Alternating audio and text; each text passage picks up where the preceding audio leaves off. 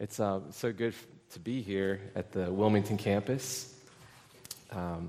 As Pastor Jeff said, I'm one of the pastors of our church. You may have been here last fall when the church was calling me again to be a pastor. And it's been a joy for me and my family just to step back into pastoring for the last 6 months or so. And it's been a blessing because, in large part, because of just how great and caring this church is to me and my family, and that extends to this campus in Wilmington. So I'm just grateful to be here with you and to open up the Word together. I'm really looking forward to it, and celebrating the Lord's Supper together at the end of the service. I think it's going to be a good day. We're in a series called Living Sacrifice, or Living Sacrifices, that started last week. Is that right? Am I in the right spot? Okay, that's good. And Pastor Jeff opened up the series last week talking about what it means to be a living sacrifice and how we should be transformed by the renewing of our minds, not conformed to this world any longer, and that God has given us these gifts of His grace that we should use them. That's what Scripture says. So we're continuing in that passage today in Romans chapter 12. Before we jump there, though, I want to ask you a question at the beginning. Just a fun little train of thought maybe for your mind.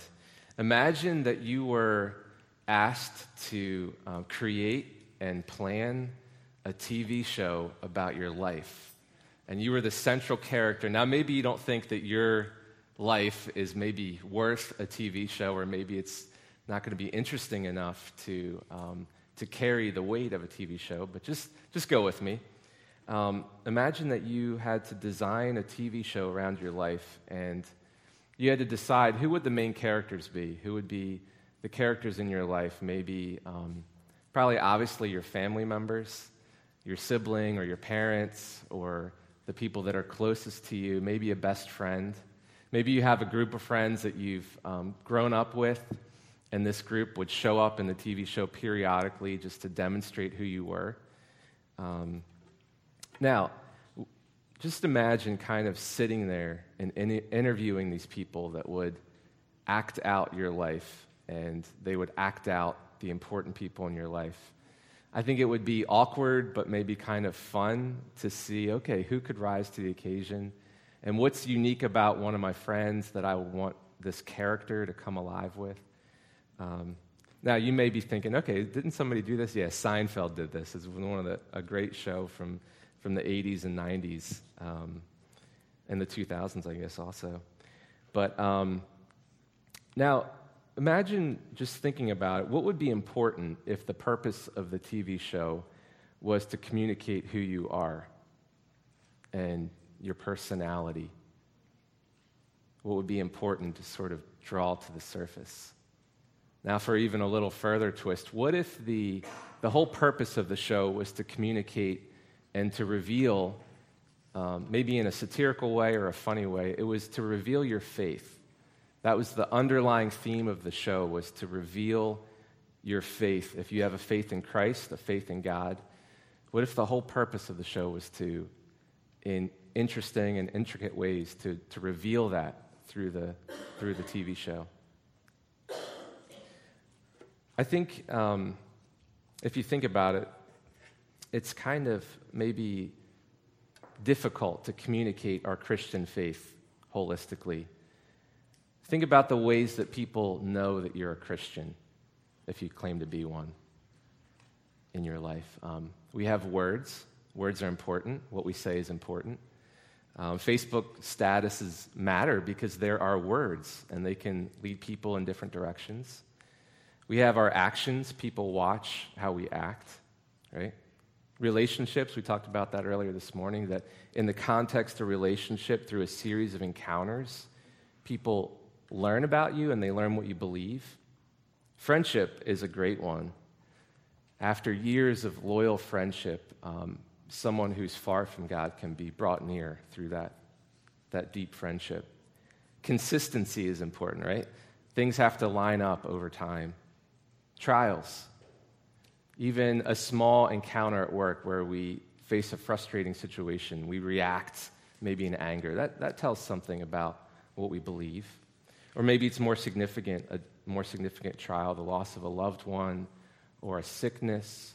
It's in these times that our faith is seen. Seasons of life. Over the seasons of life, we have the opportunity to communicate something over time differently. Maybe it's causes that we identify with, who we're employed by, or, I'm a pastor, or the things that we associate with in this culture can kind of support our faith in ways. Our church. I go to Sycamore Hill Church, and that can be one of the ways that we identify our faith with the people around us. Our families. Maybe someone would say, well, my faith has been passed down for several generations, and I'm carrying on this faith that's been passed down in my family. Others might say, well, I'm actually the first one in my family to believe, and that has its own power and uniqueness. Observation is another one. People may be observing you all day long and making little decisions about what you believe and how you act. I think there's a perceived challenge that we all face. Like, how do we communicate all the intricacies and the essence of our faith on the exterior? I think ultimately we all hope that at the end of the day, the essence of our faith matches up with the external. Like what's on the inside matches the expression of our lives, right? Well, today's passage gives us a list. It's actually a recipe on the mark of a true Christian. And you can turn there to Romans chapter 12. We're picking it up really where things were left off last week. And I want to spend some time on the first sentence, more time than the rest of the passage, actually. So we'll live in this first sentence for a little bit. It says, let love be genuine. This is Romans chapter 12, verse 9. So Paul's already talked about, like I said, being a living sacrifice, being transformed by the renewing of your mind. These gifts of grace have been extended to the church, and this charge, now use them with the measure of faith that's been given to you. But now Paul makes a change, and he goes into a list, and he begins this list with a statement, let love be genuine. When I was a kid, I had this record players. They're kind of back now, so kids actually know what record players are again. There was a little window in time, I think, like maybe in the late 90s, early 2000s, that kids had no clue what a record was. I think they're more common now, ironically. But I had a record. This was in the 70s, the mid-70s, and it was called Bullfrogs and Butterflies. Yeah, and Bullfrogs and Butterflies was a record that would tell these stories of agape land. I heard someone mentioning creation this morning, agape farm. Agape land was the wonder land of love, where these stories would come to life. It kind of had that 70s vibe on the music, and it was great. I mean, it's still worth listening to if you can find it. I think it's on YouTube. And but this word here, love, is agape. It's the Greek word for love, agape. You've probably heard this before. I think it's worth noting the different words for love in the Greek. There's a few. There's phileo, which is where we get the word Philadelphia. He'll actually use that later in the passage. Phileo is friendship, or just this mutual fondness or affection that we feel for one another. There's storge, which is this natural responsibility that we feel in the context of love. So, you'll hear how people say, I love my pet. And we may minimize that at sometimes, but what they're expressing is that they love their dog or their cat with a responsibility to care for it, to protect it, to feed it, to nurture it, and there is actually storge love being expressed, even to an animal, when we have that responsibility to care for it. That's storge love. There's eros love, which is erotic love, or the love of passion. It seizes and absorbs itself into our mind. It, at its essence, is self-satisfaction. It's named after a Greek goddess. Ironically, this is kind of cool, a little factoid. Eros is not in the New Testament. The word eros is not in the New Testament. The most common Greek word for love in the Bible is agape, but it's not used haphazardly or without thought. But it is used often because it describes God's love. Agape love is unconditional love. Agape isn't based in merit, like we don't deserve it, but yet it extends to us even when we're unresponsive or unloving in our response to it, or unkind or unlovable. Agape love continues to love regardless. It's unconditional. The word agape appears over 300 times in the New Testament. So isn't that cool? Eros, no attention to that. But agape love, it gets described in its fullness. So Paul uses it here. He says, let agape be genuine. But he's building on an argument. I want you to turn back to Romans chapter 5, because we can't really understand this sentence until we look at this. So I'm looking at Romans chapter 5, which should be a few pages back in your Bible if you have one. This is Romans chapter 5. I'm going to pick it up in verse 5. It says, hope does not put us to shame, because God's love, God's agape, has been poured into your hearts through the Holy Spirit and has been given to us. So God's agape love has been, look at that picture. It's poured into you by the Holy Spirit. In verse 6, while we were still weak, at the right time, Christ died for the ungodly. And then he does this comparable. For one will scarcely die for a righteous person, though perhaps for a good person one would dare even to die. But God shows his love, his agape. While we were still enemies, sinners, he died for us. Christ died for us. And so we have really the whole picture of the Trinity there. You have God the Father, God the Holy Spirit, and God the Son sending and pouring in their agape love into the people of God. And then turn back to Romans chapter 12, where we just were. Paul says, let agape be. And this is the first time in his argument that he's saying, this love that you've received from God, now it's time to let it be. Let it be active. It's this activity to let it flow out. And then he says, let it be genuine. The word genuine here it actually is like it's a negative. It's like to not be hypocritical is literally what it means. The word hypocrite is also comes from a Greek word. To be a hypocrite was to be a play actor in Greek culture.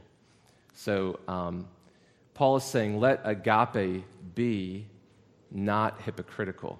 It's kind of an interesting way to think about it. He's saying, this love that's been poured into you, you're allowed to let it come to life, but you're not a play actor when you express it to the world.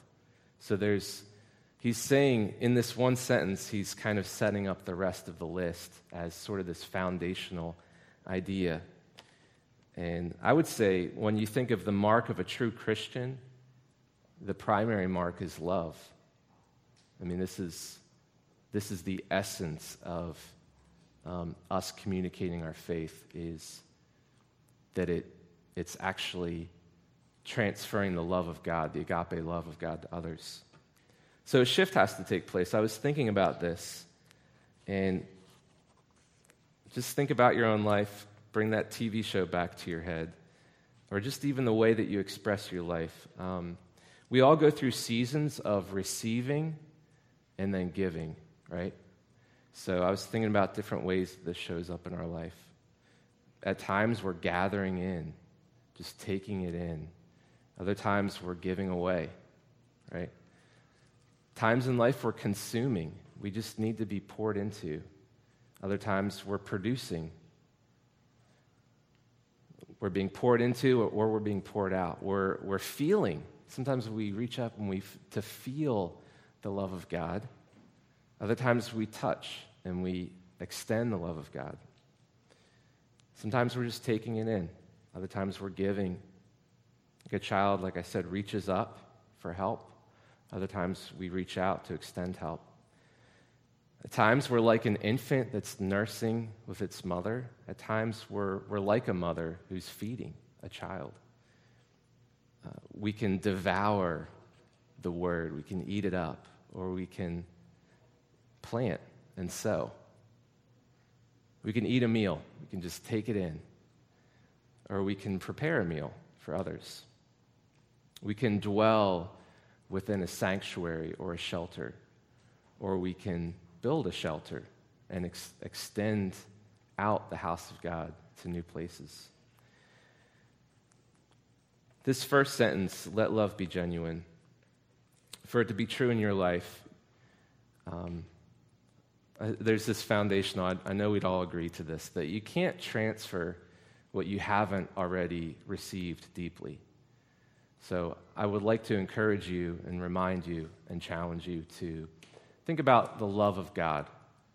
Have you opened wide and consumed that love for all that it is? I think there's little parts of us that struggle accepting the love of God, that we don't feel that we even deserve it.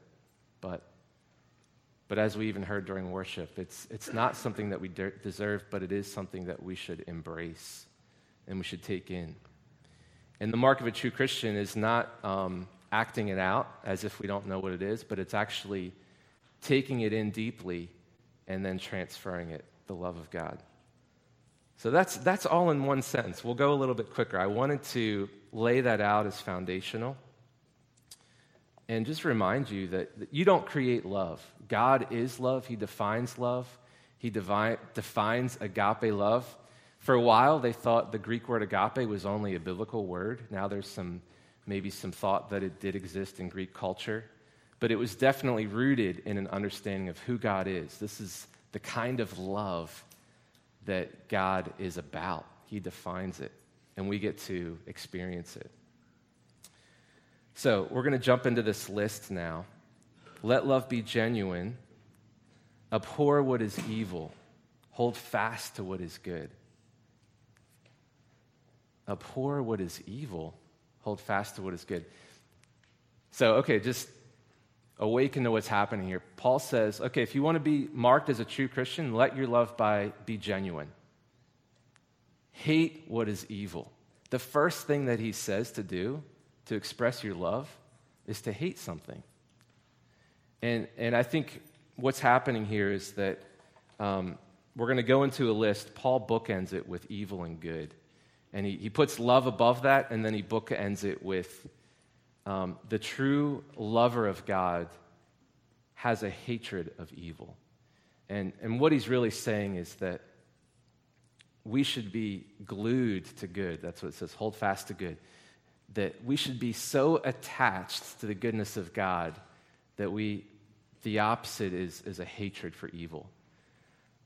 This is interesting because when we get so comfortable with the love of God, we kind of like grow a little bit neutral to evil. It's okay, I'm good. I have the love of God in my life. I really don't care what happens in the world. I mean, it doesn't affect me. That's how I feel sometimes. And yet Paul's saying true love actually hates evil. Origen, one of the early church fathers, said, you hate the sin and love the sinner. Now that phrase is it's been exploded so that we can barely use it now because it has so many layers of meaning in our culture. But yet what's happening here is that we should have a hatred of evil. He'll get further into that. But then there's this list, okay? So let me read it. In verse 10, I'm going to read the first half of the list. This is primarily to the church. Love one another with brotherly affection. Outdo one another in showing honor. Do not be slothful in zeal. Be fervent in spirit. Serve the Lord. Rejoice in hope. Be patient in tribulation. Be constant in prayer. Contribute to the needs of the saints and seek to show hospitality. Now, whenever there's a list in Scripture, it's helpful to know why the list is there. Lists are, they're a recipe, they are a framework, they're painting a picture. To let love be genuine is such a big statement. Paul's now describing what it should look like. And this is a little bit different than the gifts of grace that we talked about last week, in the sense that at some level, every believer should express this love. And it's really within the church. This brotherly affection is where we get the word Philadelphia. It's literally Philadelphia, which is a Greek word. So Philadelphia, as we know, is the city of brotherly love, right? We think that's kind of ironic as kind of a suburb of Philadelphia. And yet, that's what the word means. It means brotherly love, sisterly love, family love. The love within the church should look like a family. You know how when you see a family and you see them interact, you can tell the culture of a family just by the way they treat one another. And that's what Paul's saying here. He's saying, let the love be brotherly, sisterly. He talks about this love being enthusiastic. It should be fervent. If there's any competition in the church, you should outdo one another by showing honor. That's the competition we should be in, not this kind of worldly competition. And he speaks in these little triad phrases in verse 12. Verse 12 describes the seasons of the church. Rejoice in hope, be patient in tribulation, be constant in prayer. Throughout all the ups and downs of church life, we should, that's what it should look like. There's this constant nature of seasoning everything in prayer, having times of hope and rejoicing, times of challenge and tribulation that we should be patient in. Now, whenever there's a list in Scripture, as I said, it's painting a picture, and it's also, you could dive deep on any one of these topics for an hour, but the purpose is to just put it out there, to frame it out, so that we can then encapsulate it. And there's freedom in how each of these is expressed. Okay, be constant in prayer. Pray without ceasing. That could be talked about all week long. We could talk about that. But he's just framing out what authentic love looks like in the life of the church. Love the way that we care for one another in hospitality and generosity for the saints. I was thinking about hospitality a little bit. We have Airbnb. Has anyone ever used that? Yeah, okay. So Airbnb is interesting. It's you actually can stay in someone's house. Now you pay, but it's different than going to a hotel because someone's opening up their home, maybe a room in their home, or maybe they have an apartment that they'll just rent out when anybody's coming through their city. And staying in someone's house is different than staying in a hotel. You look at the bedside table and you see the books they read, or you open up their cabinet and it's all their business is there. I think hospitality, I heard a great definition not long ago. Hospitality is creating free or neutral space that is around you and inviting the stranger into it and allowing them to be comfortable enough to ask questions on who they are. That's hosting someone so that you can lead them to God, And this is something that the church should be doing. So there's that list for the church, and then he goes into this list for the world, the mark of the true Christian in the world. We'll read the rest of the chapter here, beginning in verse 14. It says, "Bless those who persecute you, bless and do not curse them. Rejoice with those who rejoice, weep with those who weep. Live in harmony with one another. Do not be haughty, but associate with the lowly. Never be wise in your own sight. Repay no one evil for evil, but give thought to do what is honorable in the sight of all. If possible, as far as it depends on you, live peaceably with all. Beloved, never avenge yourselves, but leave it to the wrath of God. For it is written, 'Vengeance is mine, I will repay,' says the Lord. To the contrary, The opposite should be true in your life. If your enemy is hungry, feed him. If he is thirsty, give him something to drink. For by so doing, you will heap burning coals on his head. Do not be overcome by evil, but overcome evil with good. There's a distinction now Paul makes. As the love of the Christian goes outside the church, there's some distinctions that need to be made. In some areas, we align with the world, but in other areas, we're not aligned. But look at how we should be aligned. Rejoice with those who rejoice. When a child is born, this is worth rejoicing over. When a child grows up and they're an adult and they get married, that's worth rejoicing over. As families have times of growth and success and joy in their life, it's okay for the Christian lover to come alongside them and have solidarity in their rejoicing, or to weep with those who weep. If the church would come alongside the world and weep better alongside them, that's what Christian love is. But then there's a distinction. So rejoicing should be met with rejoicing, weeping met with weeping. Persecution should be met with blessing. You see how he's making that distinction? So as you go out into the world and as you express love to the world, there's times when you align and times when you make a distinction. But the distinction is an odd one. When you're pressed up against something and the world persecutes you, you respond with kindness. Earlier, Paul said, "Church, don't you remember it's actually God's kindness that leads you to him, not his wrath? And have you so quickly forgotten the kindness that you received that you would now be unkind in the world?" But what is Paul saying with these burning coals? This is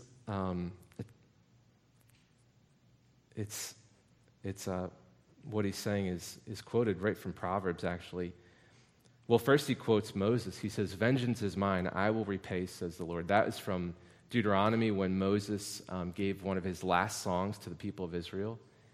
It's a reminder that the wrath of God that comes to the world is from God. That's not necessarily our role in dishing out. In Romans chapter 2, it says there's one judge, and we're not it. It's God. There's one judge, it's God. And Jesus Christ actually judges the secrets of the hearts of mankind. So, us, as the believers, we're not the judge.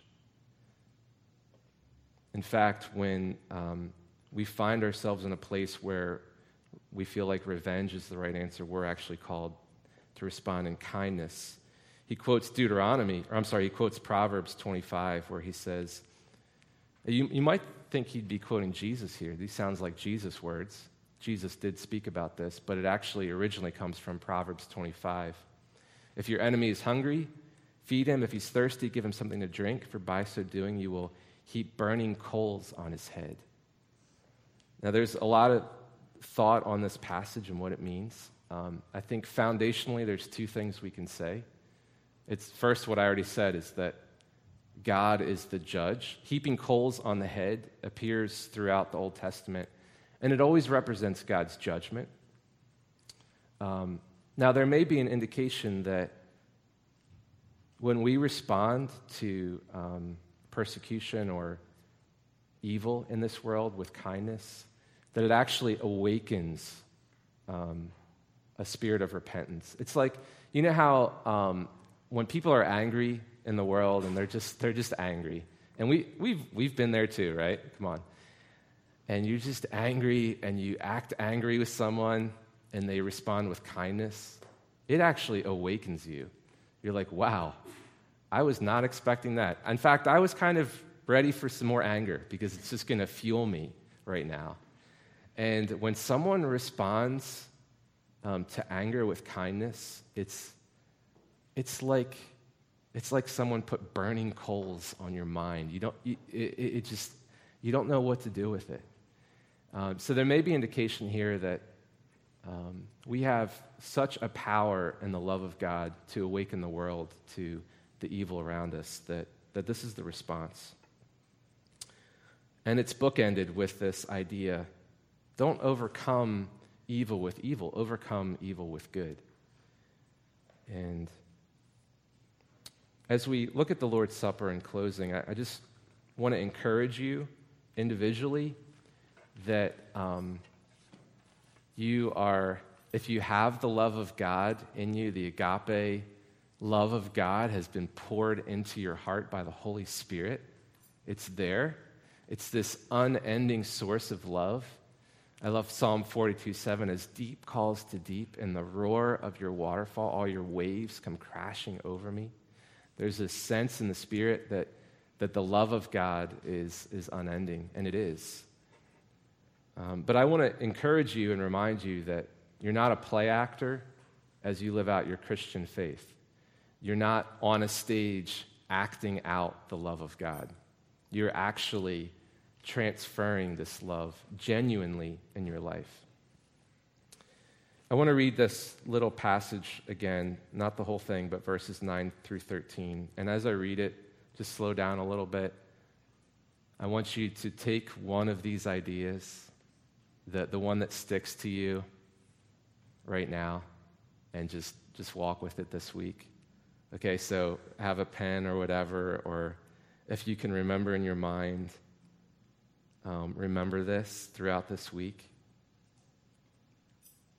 Just write down out of this list what you feel needs more attention in your life.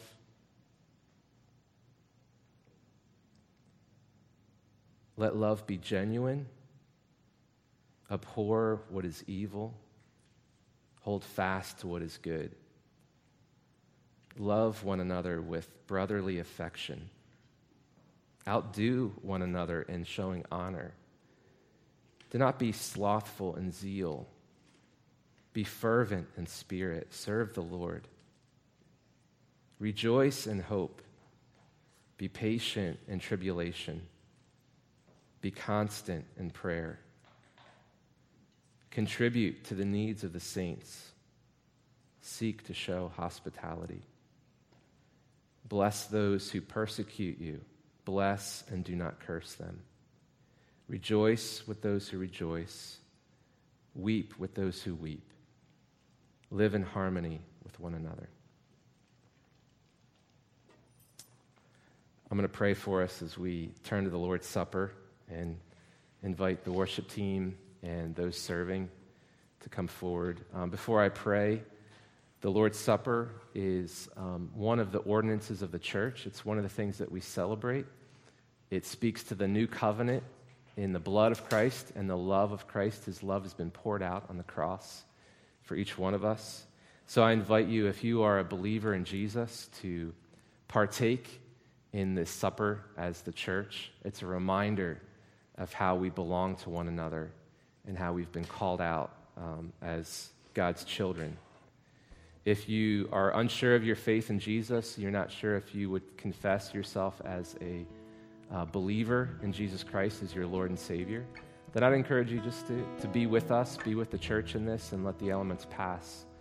But use this opportunity to allow God to speak to you and call you to himself.